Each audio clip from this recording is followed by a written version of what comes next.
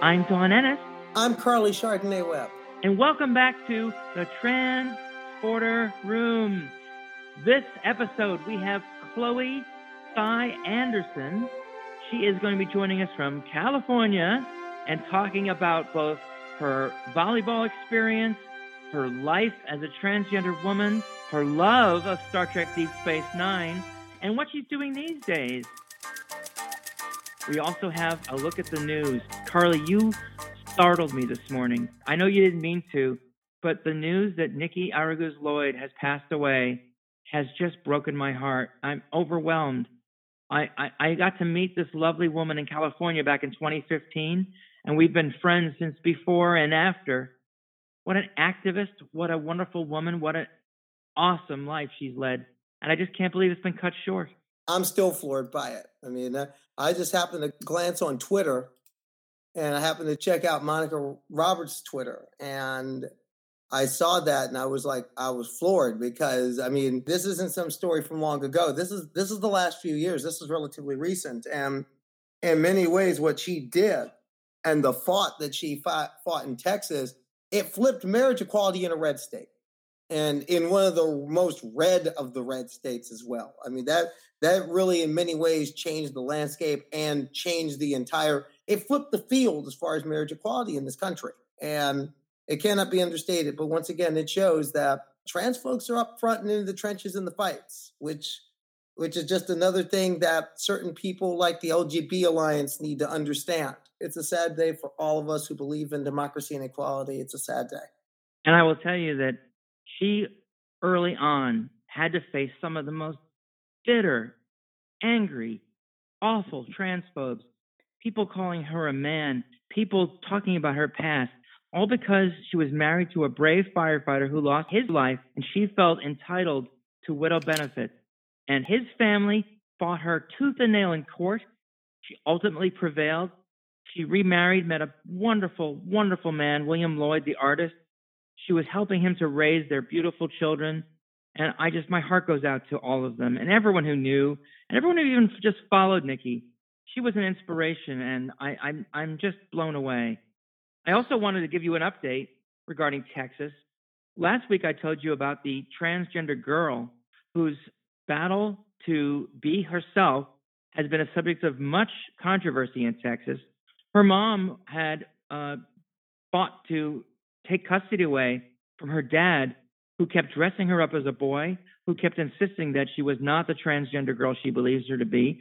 She's 7 years old. A jury found that the mother should have sole custody, voted 11-1, and the judge overturned the verdict under political pressure from the governor, the state attorney general. And I just learned the mother's attorneys are asking the judge to be recused from further court cases involving this poor little girl. This judge definitely has an axe to grind, or is some kind of activist. Even though she's a Democrat, she obviously can't be trusted. Well, transphobia knows no party. You understand that. I mean, we're seeing this in this country. We're seeing this across the Atlantic. I just chalk up to one thing. There's an election year coming up, and as we saw with the ads that came out in Kentucky and Mississippi that were anti-trans, the reactionaries are going to run on they're going to run on anything to try and win. And you can bet that next year in Texas, this is going to be a cause celebrate for the unhinged transphobic right wing as well. And it's sad because ultimately what we're talking about is a 7-year-old child, and we're talking about that child's well-being.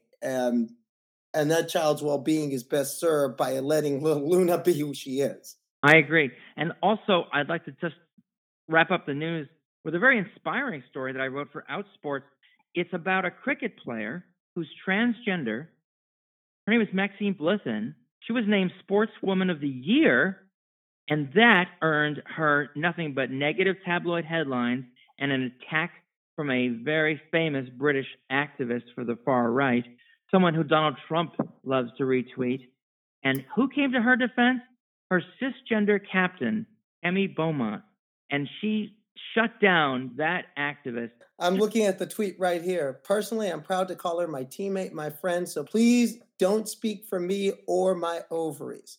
I mean, she raked Katie Hopkins over the coals for that. I mean, and all because and Maxine's story has been all, unfortunately, the transphobic press in Britain have been all over her. The Daily Fail and the Tory Graph have jumped on her. Of course, people like Fair Play UK, the British subsidiaries of the Heritage Foundation, they've been running this story to death. But it's good to see somebody speaking out. Tammy Beaumont, good on you. The next time I'm in Britain, I'm going to find you and buy you a pint, because that's the type of cisgender allyship you need. That's the type trans people need.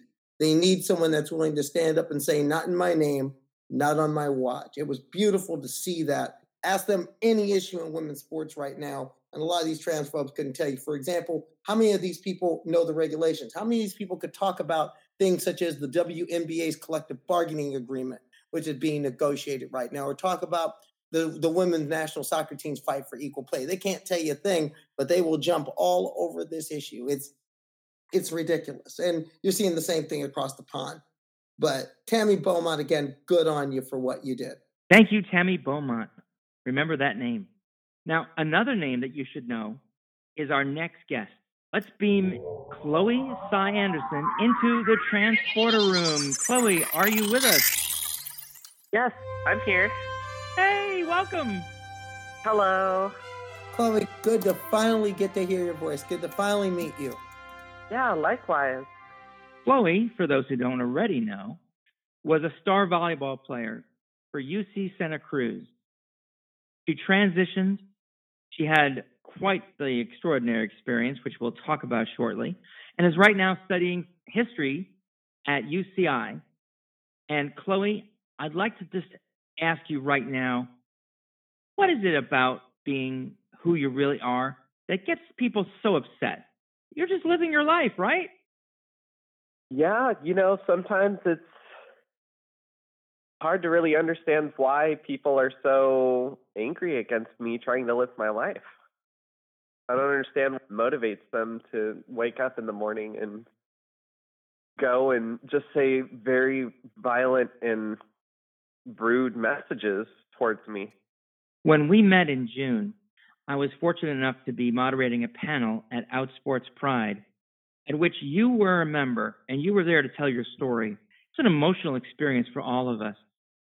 What did you get from that experience? What did you feel in terms of the support that you saw from people who were not trans trying to understand your experience? Well, first off, I'd like to say that panel was the first panel I had ever been on since starting sports in 2014 that was composed of other transgender women in athletics. And that in itself for me was a very emotional moment, because I had gone to all these different conferences and panels around the country, and I was the only one representing trans women in sports, or for collegiate sports at least.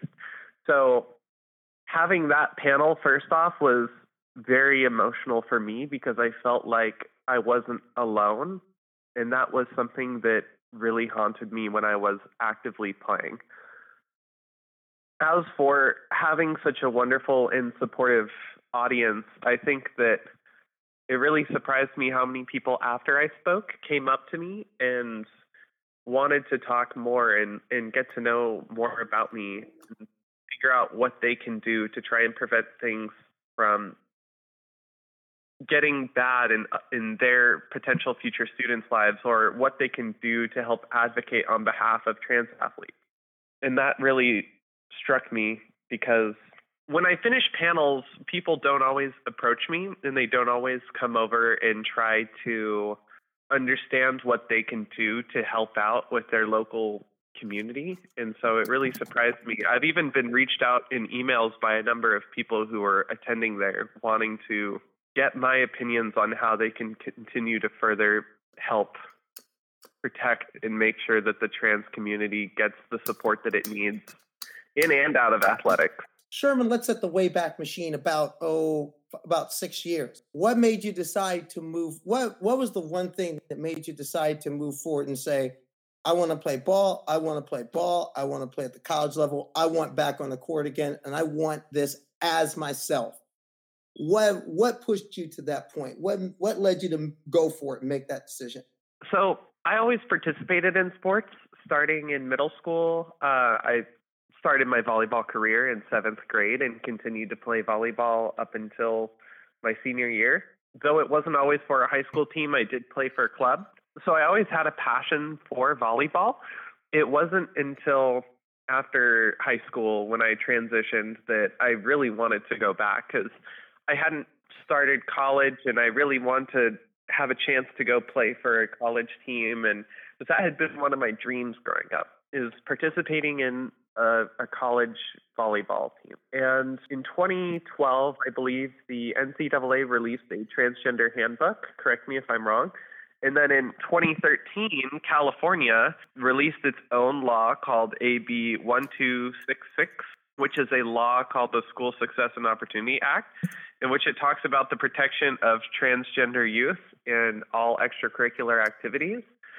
And with the combination of the NCAA and the state of California ruling in favor of transgender students in public institutions, I knew that if I went for a community college to start playing again, that I would have a law to back me up in California. So it's actually really funny in hindsight. Everywhere I went, I had this manila folder filled with about 60 pages worth of documents, including all of my birth certificate, my social security card, all of my paperwork to prove that I am who I am, on top of the fact that I also carried the NCAA handbook and the law, the AB 1266. So whenever people would confront me, I had my athletic director after my first preseason game actually be like, well, your gender identity is under question. We're going to have to suspend you for a brief period. I just slapped this big folder on her table and was like, so when am I going to start playing again? And she was like, hold on, let me get copies of all of your paperwork and you should be good by the end of the day. And I was. Want to know something? Yeah. I'm a competitive runner and a triathlete. I do the exact same thing. Yeah. I have what I call the crash folder too. It's honestly a really good way to go about playing sports, because it just feels so good to be like, I have all this paperwork to back me up. Yeah, it does. Yeah, but still, I'll bet even so, it was a bit nerve-wracking, because in reading in your story and your experience when you were a banana slug at Santa Cruz, by the way, interesting nickname for a team, but it was a rough go, even with all the rules and regulations backing. In some ways, it was a rough go. It definitely was. I thought going in that I would be prepared and that I would just throw down my big packet, my big manila folder, and just stand up for myself. And I found that sometimes it's really hard to identify when things are going wrong when you're trying so hard to make things go right. I was pushing myself to try and have a positive experience and try to have a good time. And in doing so, I didn't even realize that I was starting to dissociate on the court, and I started to have a lot of mental health issues. The way the coach treated me just made me feel like I wasn't welcome on the team at all. If I could just weigh in, I am always upset when we think about so-called quote-unquote mental health issues as being a hindrance. Do you know that if we talked about elbow health or back health or big toe health, when we talk about mental health, we'd all be better off. There shouldn't be a stigma associated with mental health. We all have mental health. We all have issues where we're feeling maybe a little depressed, maybe a little upside down. And I feel that your struggles are valid and your struggles are yours. I just wish people would be able to recognize that taking care of your mental health is just as important as taking care of your elbow, your back, and your big toe. It's so depressing to me that in this year, 2019, we still can't really get our minds around the fact that, some of us struggle. Some of us need assistance. Maybe that comes in the form of a medical professional. Maybe it comes in the form of medications. But the people who aren't looking at their mental health, those are the people I worry about. Those are the people that really concern me, who don't pay attention to the signals that their mental health isn't, what it should be. And I Yeah. applaud you for getting it addressed. Thank you. In hindsight, my coach was actively trying to undermine my mental health during my entire season. And the fact that it just continued to happen, honestly, is kind of upsetting. He was caught doing some things that he probably shouldn't do. Chloe, that coach, isn't he still coaching? How does that make you feel? He's no longer coaching at UC Santa Cruz, but it does make me feel very upset knowing that he's continuing to coach in women's sports when he so clearly doesn't understand the basic fundamentals of team dynamics in women's sports. And he actually got suspended very briefly by the NCAA for the way that he treated his new team at the new school he transferred to. So, wow. Do you miss competing, Chloe? I do. I really miss the camaraderie I had on the court, and I feel like I really miss having that sort of support, not just like to push each other better physically, but to be there to help each other out with emotional difficulties in life, and to know that if anything was happening, that there was a group that I could rely on. I noticed that finally playing for a team that was more me over the past couple of years. I mean, talk about that a little bit. Talk about how different that dynamic is compared to, say, a male locker room dynamic. I actually like to talk about this. When I was playing men's volleyball, I think one of the things that we bonded over was how hard we could hit the ball or how great of plays we could make. And we would sort of just be like, wow, look at that block. And everyone would be like, that was such a good block. Or like, you get a good serve in, and if it was an ace, everyone would just be like, that was a great hit. Like they bonded over their own abilities to hit the ball hard or make great plays. And that was something that I wasn't really the most fond of when I was playing men's volleyball. But when I started playing women's volleyball, it felt like a lot of the team dynamics were on and off the court. If your team couldn't function off the court, it couldn't function on the court. I found that the way that the games are played are also very different. Women's volleyball is a lot more strategic, and it typically has longer rallies, as where in men's volleyball, it seems to be a lot more about power plays. Granted, there is still a lot of strategy and dynamics in the game that are in both of them, but the way that the mindset of the players feels is a little different.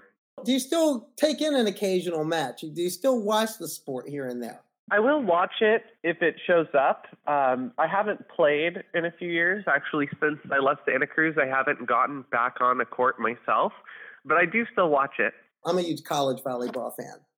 And I mean, considering where I grew up in that state in the Midwest that tells California and Hawaii we're just as good as you are. That state's Nebraska. So I'm a rather huge volleyball fan myself. And one thing following your story fired me up, because not only are you another trans woman playing a sport, you're playing a sport I really love. What were you left with when you finally left the court as far as the feelings after the Santa Cruz experience? I mean, as part of you not getting back in the court, how much of that came from kind of the bad taste in your mouth kind of feel after what happened at Santa Cruz, if that happened at all? Well, this isn't something I'm super fond of saying, but after my season at UC Santa Cruz, I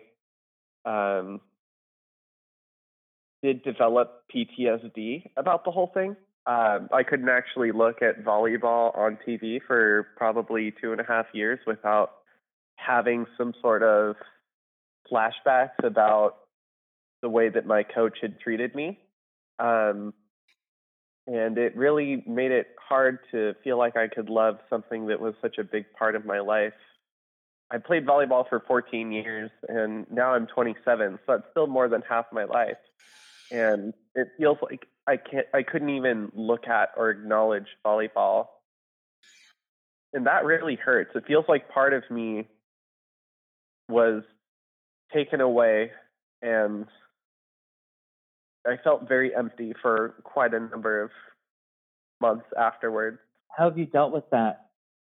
These days, I've kind of channeled a lot of that physical energy into doing other things that I enjoy. I have been working on a game, a card game that I've been really excited about. I have been participating in some of my local LARPs in the Los Angeles area. So I've tried to look elsewhere and try and continue to find hobbies that I enjoy that are outside of volleyball, but it's really hard when something so big and so fundamental to my identity for so long in my life gets treated the way that it did. It just felt like something I was incredibly proud of and loved to talk about, just completely got removed from the topic of conversation for me for a while, and that really hurts. And I don't want to make the hurt worse, but I guess it makes sense that you would probably, remove yourself from the thing that you were removed from when it hurt. I mean, if volleyball was the source of that pain, not discussing it, not being part of it, was part of a healing process. I would like to get your insight, though, into something that I've reported for Outsports. There's a transgender girl, and Carly mentioned Hawaii. She's playing on her high school volleyball team in Hawaii. She's the first in her high school, first in Hawaii, as far as we know, who's out playing high school volleyball. And parents have raised concerns that as a transgender girl, she's too strong, she's too powerful, and she doesn't belong on the court with other girls. One parent reached out to me after reading my article. She's a mom who said that her daughter suffered a concussion because during practice, the transgender girl spiked the ball so hard that it knocked her daughter out. She claimed there was even another cisgender volleyball player who also suffered a head injury because of the strength of this transgender girl. Now, not knowing the case itself, we were all basically saying volleyball is not exactly, what we would consider a real contact sport in terms of physical injury. What do you have to say about that? Is there a concern that a transgender girl might be overpowering cisgender girls either on her team or on other teams? Well, I think this goes back to our question earlier about what the core fundamental cultural difference between men and women's volleyball particularly are. So it feels like in men's volleyball, as I was saying earlier, they kind of bond over these really big, powerful plays. And I think that sort of culture, when you transition, is something that you slowly need to unlearn. And so there's not really a huge difference between professional men and professional women's top volleyball speed. It varies within a 10 or 15 mile an hour limit. Well, I should say on average. So I don't think that it's significantly different. A high level women's volleyball player should be hitting just about as hard as a high level men's volleyball player. So I don't know if I feel like that complaint is necessarily entirely valid or if it's just an excuse to try and make things worse. I almost got a concussion playing volleyball, slamming my head in the ground diving. People will get concussions playing volleyball because we do throw ourselves on the ground really hard. And we do run really fast and when we do it. And so trying to put all the blame on a trans woman to me feels a little ridiculous. I think that culturally, men and women's volleyball are very different, but I feel like it's not that different. Now, Don, when I was reading the story, the first thing I was thinking was you realize you're in Hawaii. You understand that. I mean, if you want to know what women can do with the volleyball, go up to the University of Hawaii and watch Dave Shoji's teams play. Oh, yeah. That whole situation makes no sense. I played against, in community college, there was a top 50 NCAA Division I recruit who was playing for the community college in my area. And she had, I believe at the time, an 87% kill rate, which is insane, first off. putting someone who's a top 50 Division I recruit in with community college players can never really spell anything good for anyone else in the conference. And she had an 87% kill rate, and she ended up going and playing for Hawaii. And she was a 6'4", 6'5" cis woman who could slam a ball incredibly hard. I watched the ball hit many girls in the face who are only about 1.5 feet, maybe 2 feet away from the net. And yeah, that's the type of level of volleyball you'll be seeing. And she was tall, she was strong, she could jump. She was all sorts of awesome and terrifying at the same time on the court. Kill rate? What is a kill rate? That sounds scary. So kill rate in volleyball terminology is more or less when you attack the ball. We don't call it spiking. We just call it hits or attacks based off of the situation. So when you attack the ball, if the ball hits the ground immediately, the play ends, and that's considered a kill. Or if the ball hits one person and then touches the ground, then that is also considered a kill. Well, I'm relieved. Had me a little worried there. Volleyball terminology is pretty funny. We also have waffles and pancakes. Okay, I'm hungry now. What are waffles and pancakes? Waffling is what it's called when you get a bad contact on a ball when you're hitting. And it kind of just whiffs really soft, and you just watch the ball kind of just go away from your hands really like awkwardly or slowly.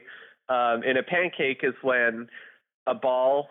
Okay, so I don't know if you see this very often, but when someone stretches their hand out flat on the ground and they keep the ball in the air by keeping their hands perfectly flat on the ground is considered a pancake. It's very hard to do. I've done it once. I'm still trying to figure out how I did it. Yeah, I think that's about the same number for me. I never really practiced doing it, so I never got good at it. No, strangely enough, it was while I was covering a college volleyball team. I was working out for a day with a Division II team that won a national championship. If you've ever been on a court and you've ever you realize that that things are going a lot faster in your brain can process, that's what happened to me. It was on accident. Oh, wait a minute. That sound means it's time for a break. We'll be back with more Chloe Cy Anderson, plus her favorite Star Trek series. It's all coming up on the Transporter Room.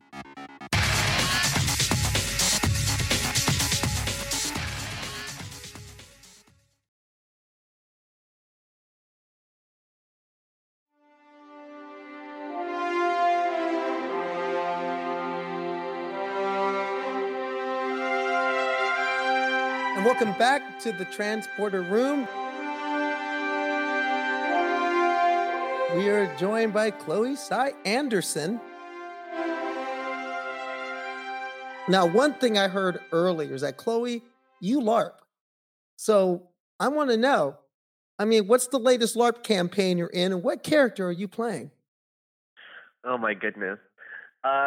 So I'm currently playing in a LARP called Twin Mask. That's the one that I just started this year. It is a fantasy setting LARP, and it is run in the LA area. And I'm playing a half dragon who has gold scales. So I'm a golden half dragon. Okay, a golden half dragon. What made you pick that particular character? Half dragons in the LARP have the ability to essentially eat expired food and eat trash. And I thought that was really funny. It is. So I wanted to get the ability to eat trash and just bring in a bunch of pickled foods that look kind of gross and just eat a bunch of pickled food in front of my friends and make them freak out. All right. So how's the game going? Good. I can't really reveal too many spoilers, but it's going pretty well. I went from playing a frontline shield fighter in a different LARP for years to going to being a merchant in this one. So it's fun. It's entertaining. I am so happy to hear that you're going back to school. What attracted you to history? Well, I've always loved history since about fourth grade. Um, I used to watch the History Channel a lot as a kid before it became the Ice Road Trucker Channel. And I loved how interesting history was. Something that always something that always stuck with me is a poem that I read as a kid. It was a Egyptian love poem written on a piece of pottery, and it struck me how this poem was written around like 2000 BCE, and it just feels like a lot of what is or what defines humanity has existed throughout all of history. So people are just as smart as they've always been. People are as intelligent as they've always been. And really just the accumulation of information and knowledge over time is what's allowed us to continue to move forward scientifically and morally and artistically. But it feels like we're still very connected and still very much tied to the past in our decision making, our thought process, the way that our emotions are, and the way that we continue to analyze and attempt to solve problems. So history to me is very deeply ingrained in the present. Another love of yours is something that Carly and I share. You told us that you love Star Trek. In particular, there's one show in the franchise that really means something to you. It's something that you and I are definitely big fans of. What show is that? That is Star Trek Deep Space Nine. Oh, break my heart. I love it. Did you see that they made a documentary about the years since Deep Space Nine went off the air and what it meant to all the cast and crew? I did not. I need to see this. Yeah, it's called What We Left Behind. And they even they got the writers together to imagine what would the next episode be like all these years later. Oh my goodness, that sounds wonderful. Oh, it's great. It's really amazing. Carly, which show of the Star Trek franchise is your favorite? Well, I liked them all for different reasons. I thought, I mean, as far as DS9 goes, I always like the way that they do. I always like the story of it. Kind of the subset of the world and the universe that they built. I always thought it was the best written Star Trek show of the franchise. Outside of, post the original series, I always thought it was the best written one. I also thought it was one of the better it was probably even, I would dare say, the best acted one. Rene Audrey Benoit, Avery Brooks, they had an excellent ensemble cast with that show. And I think, to me, as far as just acting chops, it was the best of the group. But I'll always be loyal to the TOS, to the original series. But as far as the whole franchise is excellent. But DS9, from strictly an acting standpoint, story standpoint, to me was the best of the group. Now, would you two agree that you'll be watching the CBS All Access show, Star Trek Picard? Because I got to be at Comic-Con this summer when they debuted the new trailer and listened to Patrick Stewart and the rest of the people on the show talk about it. I'm very excited. I'm super excited. I'm really looking forward to watching it. I thought that it was interesting to see Data again after such a long period of time, and the actor's face has kind of changed. So I kind of want to see what they do with everyone in the show. But yeah, I'm super excited. They had me at Dad, it's Jean-Luc Picard. Oh, I love Jonathan Frakes. And he's directing the other series, Star Trek Discovery. Isn't it amazing we have 2 Star Trek series coming back? I just feel really excited about Star Trek being alive again.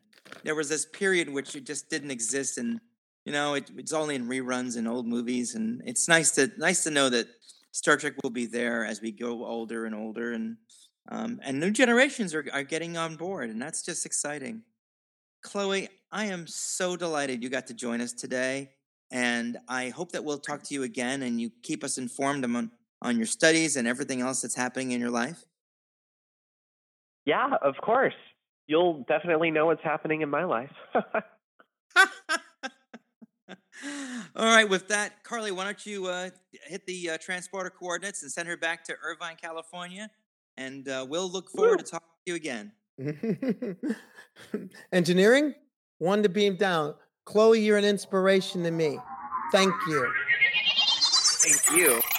And that wraps up the Transporter Room, our 4th episode. I can't wait till next week when we're going to talk to somebody who is a scholar.